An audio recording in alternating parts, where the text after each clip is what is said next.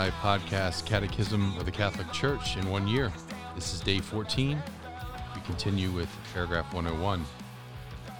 In order to reveal himself to men, in the condescension of his goodness, God speaks to them in human words. Indeed, the words of God, expressed in the words of men, are in every way like human language, just as the word of the Eternal Father, when he took on himself the flesh of human weakness, became like men. Through all the words of sacred Scripture, God speaks only one single word, his one utterance in whom he expresses himself completely. You recall that one and the same word of God extends throughout Scripture, that it is one and the same utterance that resounds in the mouths of all the sacred writers, since he who was in the beginning, God, with God, has no need of separate syllables, for he is not subject to time. For this reason, the Church has always venerated the Scriptures as she venerates the Lord's body. She never ceases to present to the faithful the bread of life, taken from the one table of God's Word and Christ's body. In sacred Scripture, the Church constantly finds her nourishment and her strength, for she welcomes it not only as a human word, but as what it really is, the Word of God. In the sacred books, the Father who is in heaven comes lovingly to meet his children and talks with them. God is the author of sacred Scripture. The divinely revealed realities, which are contained and presented in the text of sacred Scripture, have been written down under the inspiration of the Holy Spirit. For Holy Mother Church, relying on the faith of the apostolic age, accepts as sacred and canonical the books of the Old and the New Testaments, whole and entire, with all their parts, on the grounds that, written under the inspiration of the Holy Spirit, they have God as their author and have been handed on as such to the Church herself. God inspired the human authors of the sacred books. To compose the sacred books, God chose certain men who, all the while he employed them in this task, made full use of their own faculties and powers, so that, though he acted in them and by them, it was as true authors that they consigned to writing whatever he wanted written, and no more. The inspired books teach the truth. Since therefore all that the inspired authors of sacred Scriptures affirm should be regarded as affirmed by the Holy Spirit, we must acknowledge that the books of sacred Scripture firmly, faithfully, and without error teach the truth which God, for the sake of our salvation, wished to see confided to the sacred Scriptures. Still, the Christian faith is not a religion of the book. Christianity is a religion of the Word of God, a word which is not written and mute word, but the Word which is incarnate and living. If the Scriptures are not to remain a dead letter, Christ, the eternal Word of the living God, must, through the Holy Spirit, open our minds to understand the Scriptures. Father Jeff. Thanks, Bill.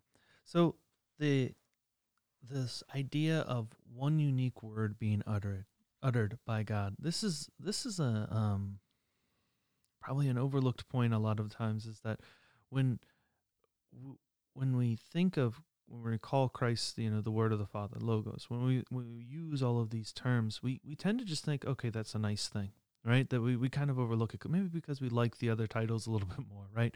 Christ, Lord, Savior, Son of Man, Son of David, whatever you want to say. But this idea of this one word being spoken, right? That this is the epitome of what God offers, of who he himself is. This is not a point maybe of the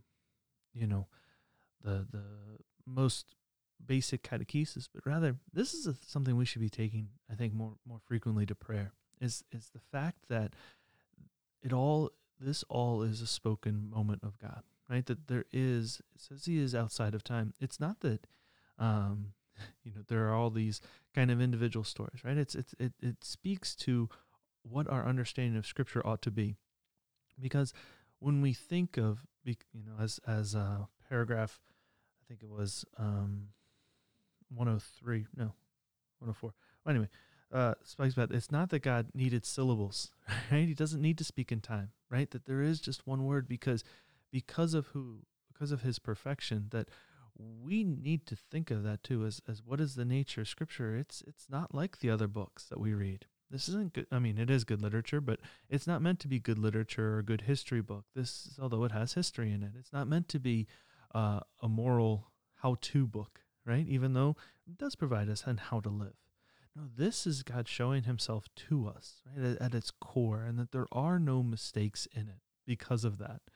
Now, how we grab it, now that could be a mistake, right? We can take what is good and use it for something that is wrong, right? You can do that with any number of things. Like this should not come as a surprise to us that we have figured out how something good and made it into something evil, right? We do it pretty much daily. And if you don't believe me, you can sit on my side of the confessional.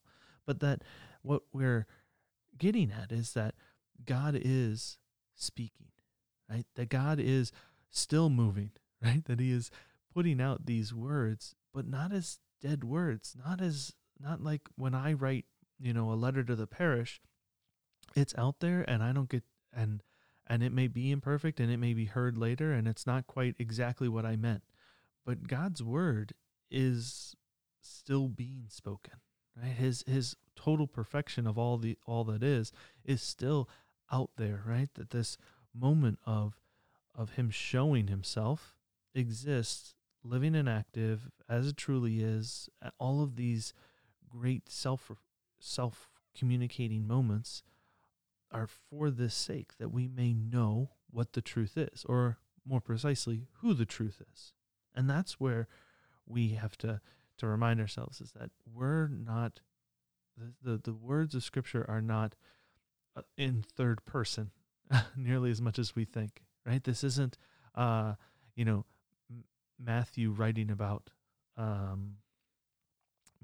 Jesus without knowing who Jesus is. That rather, Matthew was inspired by the God who is Jesus Christ, through the Holy Spirit to write about Jesus, right? So unlike other religions of the book, quote unquote, we don't like that. We're not that. We're a religion of the Word, because the Word is the person, right? Because and it's not that Scripture is insufficient, because we know from 1 Timothy 3:16 that it is good for every reproof and correction and for every or everything, right? That Scripture is sufficient, but rather that it is insufficient because it is a mediated access to God.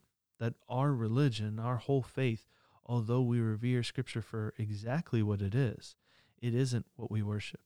It is, in fact, only a helper to get there, right? To get to the person of the Word. That as much as we are inspired, as much as these are inspired words, and rightly so, we should give them great reverence and honor. But we as Christians are people of Jesus Christ. That is who we follow. Not a dead word, not a book that gives us a how-to, but truly a person, a divine person, who is showing himself to us so we may follow after him in all that he does.